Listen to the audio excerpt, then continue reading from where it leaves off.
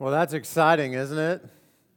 I'm excited. I don't know about you. If nothing else, I might get a sledgehammer, get to go in, smash some stuff up. That can be a fun time. Building stuff is fun, isn't it? I remember as a child just being able to go to my room and build all sorts of things with Legos or Lincoln Logs or these erector sets. It was amazing. I love building stuff. And it's good as a church that we get to come together and build stuff together. But really, hopefully, I know it's the desire of the elders and me and certainly of Jesus himself that while we build our stuff, we build us, right? That we're about building our faith, that we're about making that faithfulness, that commitment in Jesus a little stronger, a little bigger, a little wider, and we want that not just for ourselves, but for our community, right? Right? Yeah, and so we do things like this. We do things like this where we build buildings and we put new carpet in and we tear down some walls and put up other walls so that we can not just build buildings but build people. That's what this mission is really all about. Is not about bricks and mortar. It's really about people. That we would be the people of God. That we would be building, right? While we're right here. Okay, are you guys ready for the sermon to start now? All right. Wow, you're clapping already. Letters from heaven. Jesus is talking to these 7 churches, and as we've looked at these churches, we recognize that these churches are like our church. But Jesus isn't just talking to 7 churches that were long ago and far away. He's talking to churches today, to you and me, to people who have said, as a community of followers of Jesus, we're together in this, moving forward to be the church. In the very first week, we saw the city of Ephesus, and we said, hey, we have to keep things centered in Jesus. Centered in Christ. That was the message. We can't forsake this first love, that Christ is central, that we have to love God. That if we don't get this part right, we got it wrong. We have to love God. And then we can love people, but we can't miss that piece, that Christ is central. Last week we came together, we looked at another church, this church in Smyrna, and we just began to say together, hey, look, good churches are committed without compromise, and they recognize that when they're committed without compromise, there may be times where it leads to discomfort. And we are willing to accept the discomfort in order to be a church that is committed to Jesus. Now this morning we move into a church in a city called Pergamum. Everybody say Pergamum. Good job. You can go home, tell everybody now. We're going to move into the city of Pergamum, and I want to help you see this from a ground level. I want you to hear it from someone who was there in the city of Pergamum. I want you to hear the identity struggle that took place for people that were in the city of Pergamum. And I want you to be challenged. I want you to wrestle in the mirror with your own identity, with your own sense of conviction and commitment, of what it means to be identified in Christ, of what it means to look like and act like a Christian. Who is it that these Christians really are? Who is it that we really are? And you'll have an opportunity this morning to take a long look and figure out where your identity lies. But I want you to hear that from someone who was there.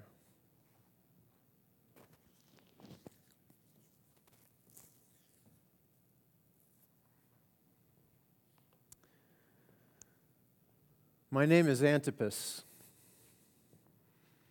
It means strong and powerful one. At least that's what my parents told me. Growing up, I lived in the city of Ephesus. When I was 10 years old, we moved to Pergamum. My parents kept telling me all about my name, all about why we moved from Ephesus to Pergamum. Ephesus, well, it was more well known, but Pergamum was the power of Rome. And my name was powerful. At least that's what they told me.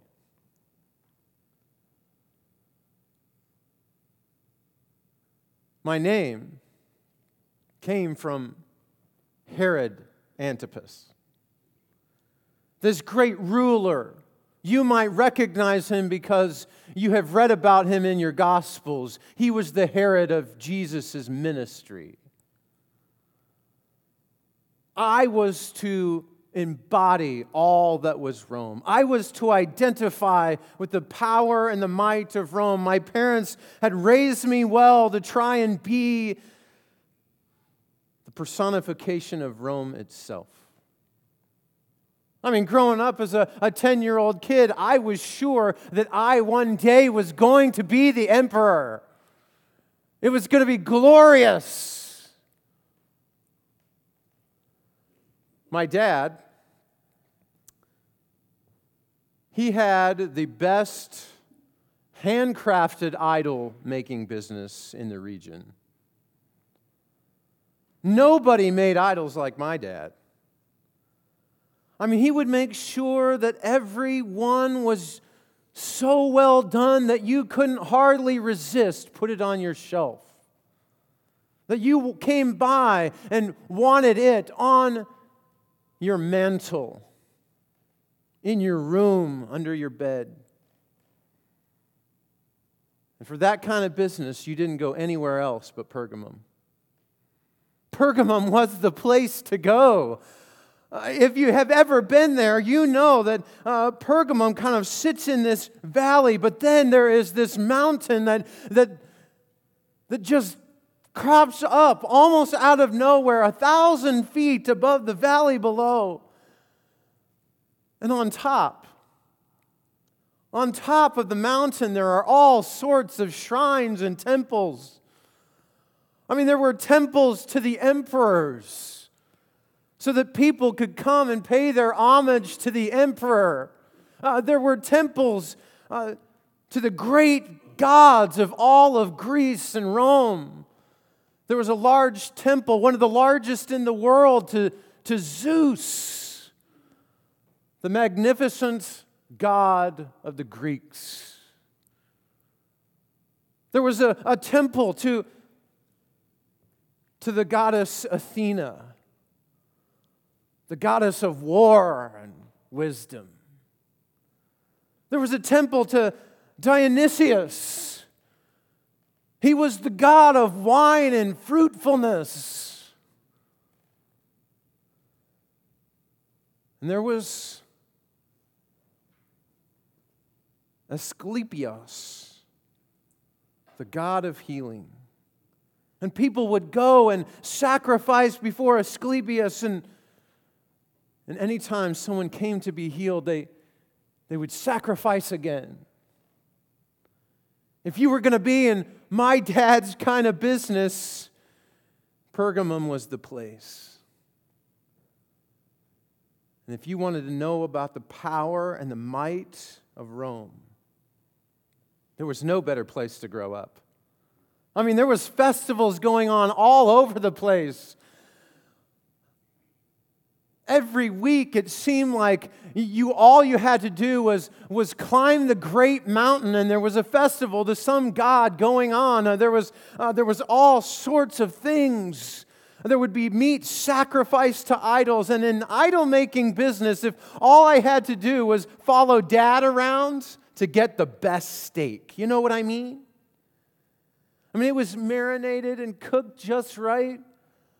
I wanted to just follow in his footsteps just so that I could eat all the meat I wanted. I could have power, I could have might, I could embody what it was to be the powerful one. And with all of this going on, all of this that would happen on the mountain, I remember later on thinking of what the Christians would say about what went on the mountain. They would say, that's where Satan has his throne. His center of power is right there. And everything that opposes God, I wanted to embody. I wanted to identify myself with all that was Rome. And I got my chance. You see, if you have a dad that's in the idol-making business, he's got connections, you know? I mean, he knows people. He's got this network. And being the one who wanted to build things, to have the power, well, he made sure I got the best apprenticeship. I wanted to be an engineer. I wanted to make great temples. I wanted everyone to know who I was, and so I got to sit under one of the greatest engineers in our region. And after the apprenticeship was over, I had enough connections at the time that the people of Pergamum were going to let me build their new grand library. And not only would I get the library, I would be responsible for filling it with all the scrolls of the knowledge and wisdom that the world could offer. You know why I wanted all of this? Because if you're in Pergamum and you're a Roman, and you can identify yourself enough with the power of Rome and the people of Pergamum, they will give you a white stone. Some people would call it a terrasa. It was like the golden ticket, you might say. And you would have your name written on the white stone, and they would give it to you. And that meant I could go anywhere. I could do anything. I could go to any of the entertainment events I wanted. You know that tough ticket that you can't get? Oh, I know some of you tried to get to the Garth Brooks concert. I could go because I had the white stone. You know that meal that you couldn't get into? Where all the very most important people were going to be? I could go there. You know the game you couldn't get into? That you couldn't afford? I had the ticket. I was going to make sure that someday I got the ticket. I was going to have the white stone. I was going to embody everything. I was going to identify myself with Rome so that Rome had to give me the ticket. And this library was going to be my way. It was going to be my pathway to success. I was going to have it. The sword and the power of Rome would be mine to enjoy. So I begin the project. Everything is going really well. The building's coming together. I'm getting all sorts of compliments around town. It's really going well. I began to kind of know what it was like to be around the high flyers in Pergamum. And then I realized that you can't have an empty library. So I began to think, how am I going to get scrolls? The best scrolls. How am I going to get the very best information? You might call it books. You see, in my day, we didn't have Google. We couldn't just ask them. We couldn't just say to our cell phone, Siri, what is Pergamum? And so I went about trying to find all of the best scrolls in the empire that I could. Who were the people that had these private libraries? Where were they? And would they be willing to partner with Rome? Would they be willing to partner with this great library and donate their books, donate their scrolls to us? Things were going along really well. In fact, one of the contacts that I had, a guy came up and said, hey, I got a guy that you have to get in touch with. His name is Theophilus. He's got a lot of scrolls in his personal library. He may be willing to allow you to have one of his scrolls. Now, I couldn't just call him up like you can today. There was no social media. I couldn't look him up on Facebook, okay? So a couple months passed, and I made sure to get letters to the right people, to send them along with people. And I finally got a letter back from Theophilus. He was willing. He was willing to allow me to put some of his scrolls in my library. I would have to go through his associate, though. His associate, do you know his name? His associate's name is Luke. So I get in touch with Luke again via some more letters. And Luke says, yeah, no problem. Theophilus will let you have some books to put in your new library, but there's one scroll that he wants you to read first. Okay? What is it?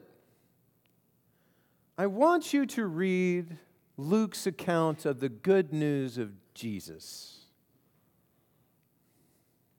I'd heard about this Jesus. Now, I got to be honest with you. I wanted Rome. I wanted power. I'd heard about this Jesus. I wasn't really enthused about reading this good news about Jesus from Luke, but I wanted the ticket. And I wanted it bad enough that if that was going to be the caveat so that I could put books in my library, well, then I was going to do it. So he sent the scrolls along. I proudly put the other scrolls in my library, and I began unrolling this Gospel of Luke.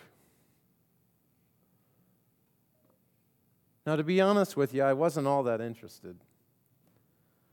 At first, it might have been like a middle school student being dragged along by their parents to church.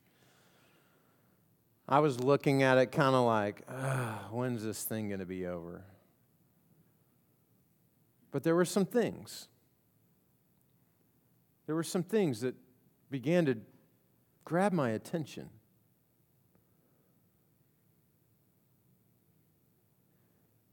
Now, we didn't have chapter-verse divisions when I was opening up the scroll. But there were words. Words that struck me to the very core of my being. Words like this from what you know as Luke chapter 12. You see, there's this man, and he was a lot like me. He wanted to have power and might and money. And Jesus says this about that man. Watch out! Be on your guard against all kinds of greed. A man's life does not consist in the abundance of his possessions.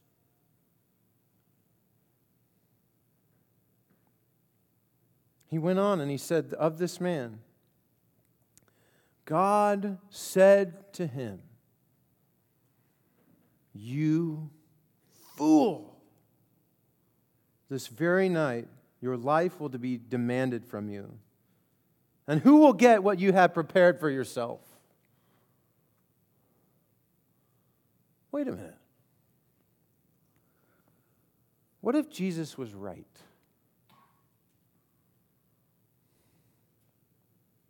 What if everything that I'm working for, what if everything that I'm doing, what if I could possess everything? What if I could have the ticket? What if I could have the power of Rome? What if it was nothing?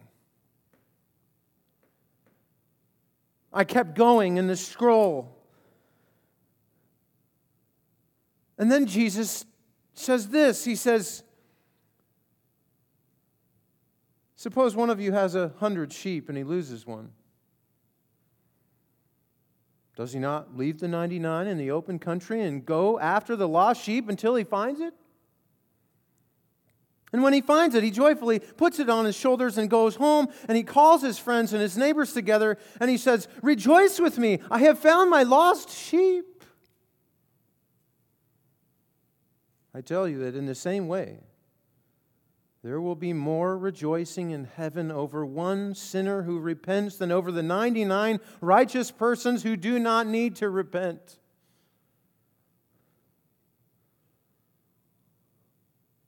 Was Jesus saying that I was a lost sheep? I mean, I'd grown up in the home of a man who made idols for a living. I always thought I was righteous. I thought all the Christians were atheists because they would not buy my dad's idols. And then as I poured through the rest of Luke, as I unrolled the scroll, I came to this last little bit. On the first day of the week, very early in the morning, the women took the spices that they had prepared and went to the tomb, and they found the stone rolled away. But when they entered it, they did not find the body of Jesus. They didn't find his body.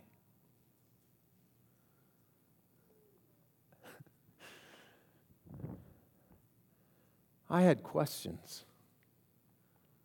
I mean, I needed answers. I kept trying to ignore it. That's not that big a deal. I've done my duty.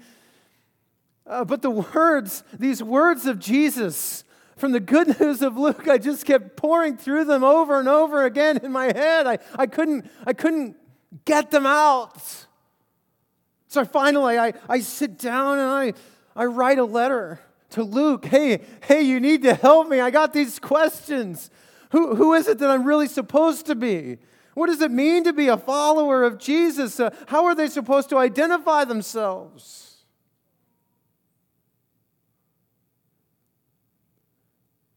He wrote me a letter back. "Antipas," he said, "I want you to find a church. I want you to go to church somewhere in your area. I think there's a couple house churches meeting in Pergamum. Why don't you find one? And ask your questions there." Now, I still wasn't really sure about all of this stuff, but I had some questions, and they were nagging me enough that I decided that under the cover of darkness, I would try out one of these. I'd heard some rumors about where these churches might be, so I talked to a few individuals in private now, in secret. I couldn't have anybody really knowing that I was even curious about that, especially my father. So I finally decided that I would go, and this one night, I go into this church. Luke had said that they would love to hear the gospel of Luke read. And so I gave it to the reader. As I walked in the door, everything seemed to be pretty normal. That night, the whole gospel was read right there in that meeting. But this group of Christians was kind of weird. Even for me, coming from the outside, this particular group of Christians, it seemed kind of odd to me. They had idols sitting on their shelf. I knew where those idols had come from because I recognized my dad's handiwork. When Jesus got to the part about the rich man, they began laughing and snickering, saying, Jesus, he was a nice peasant.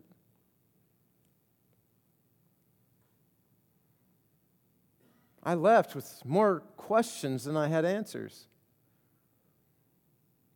This gathering of people who I had regularly identified themselves to be Christian had assimilated themselves with the identity of Rome.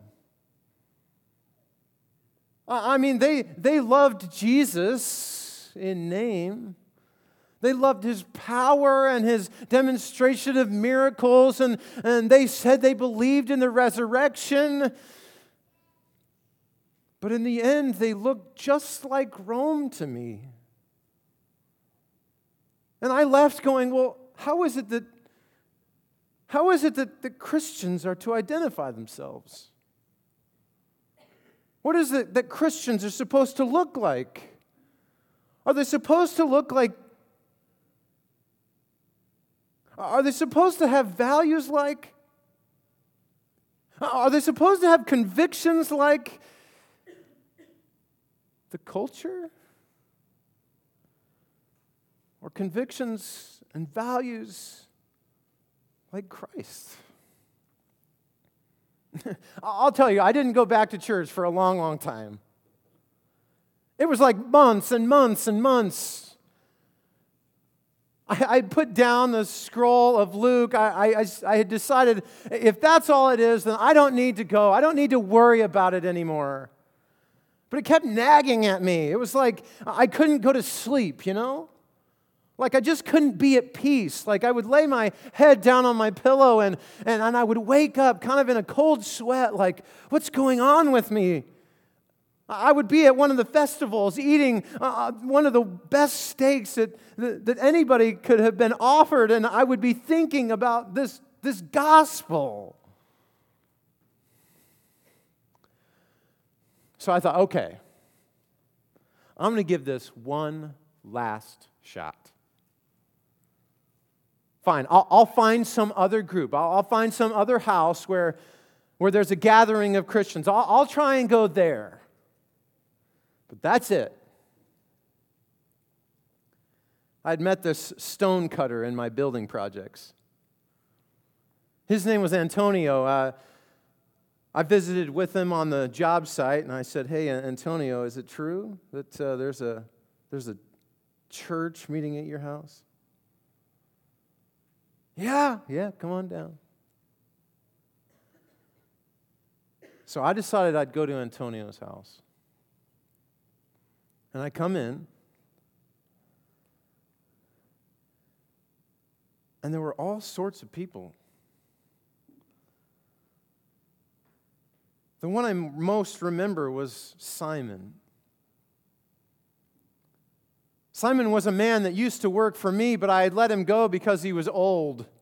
I didn't figure he could do the work anymore.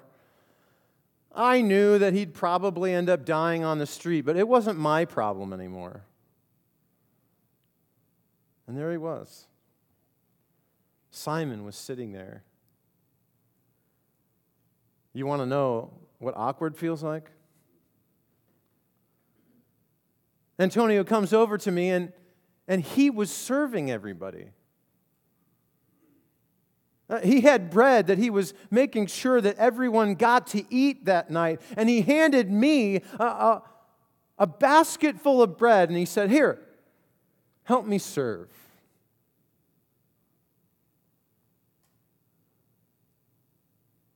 I had to take my hands and take the loaves and begin breaking them apart. There were a lot of people there, but I ended up coming around last to Simon. I just kind of ducked my head and handed it to him. And there, that night,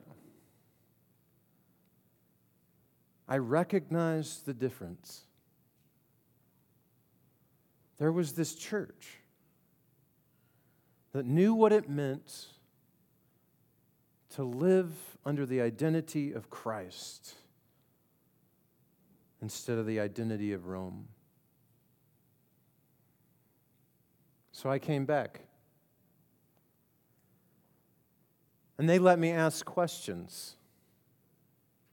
And I came back again, and they let me ask more questions. 5 months of that went by. 5 months.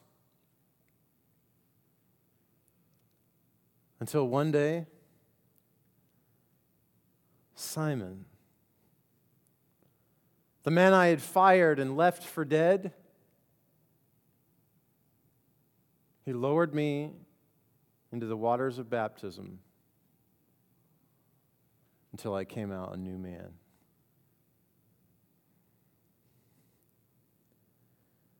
What was I going to tell my dad?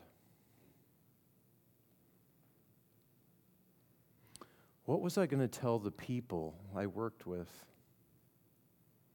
What would happen with all of my dreams? What would happen with the ticket that I had so wanted? It was a year later.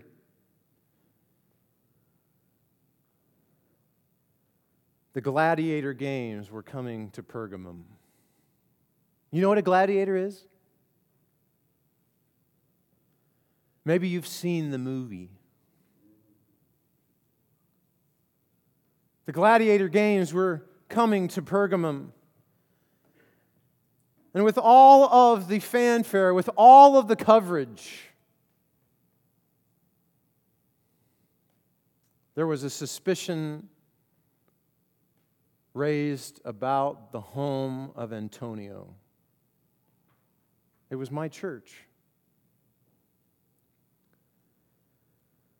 They were going to take all of the people that they had gathered in Antonio's home,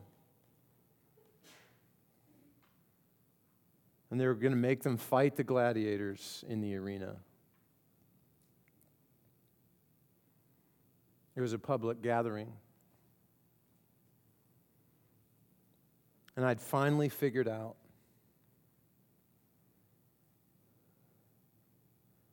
that my conviction, my commitment, my identity was not in Rome anymore.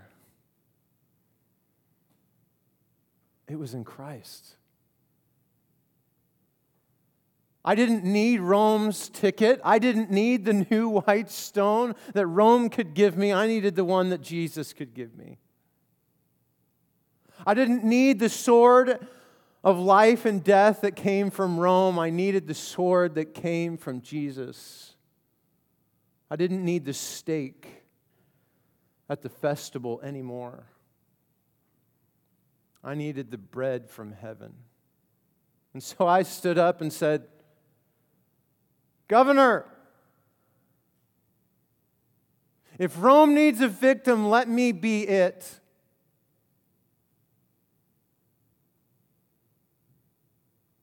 And Antonio's house was saved. But I would be walked into the arena of the gladiators and die.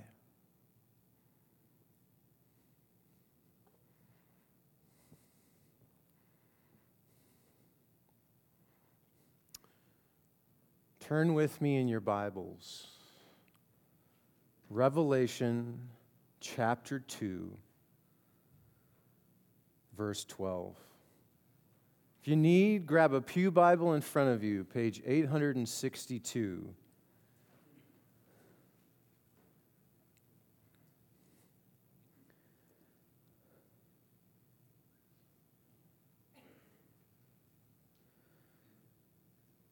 To the angel of the church in Pergamum write, these are the words of him who has the sharp, double-edged sword.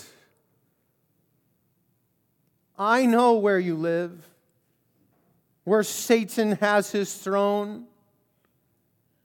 Yet you remain true to my name. You did not renounce your faith in me, even in the days of Antipas, my faithful witness, who was put to death in your city, where Satan lives. Nevertheless, I have a few things against you. You have people there who hold to the teachings of Balaam, who taught Balak to entice the Israelites to sin by eating food sacrificed to idols and by committing sexual immorality. Likewise, you also have those who hold to the teachings of the Nicolaitans. Repent, therefore, otherwise I will soon come to you, and I will fight against them with the sword of my mouth. He who has an ear, let him hear what the Spirit says to the churches.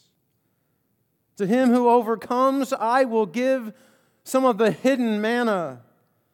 I will also give him a white stone with a new name written on it, known only to him who receives it. Church, you will walk from here this morning, and you will identify with one or the other. Will you identify with Christ, or will you identify with your culture? Let me pray. Gracious God, I thank you for your goodness, for your challenges to us, and for your amazing grace. Lord, may it be said of this church, of these people who come and gather, that we are a church whose identity is Christ. Lord, may you help us to long and live for the ticket that only you can give. We love you. In Jesus' holy and precious name, amen.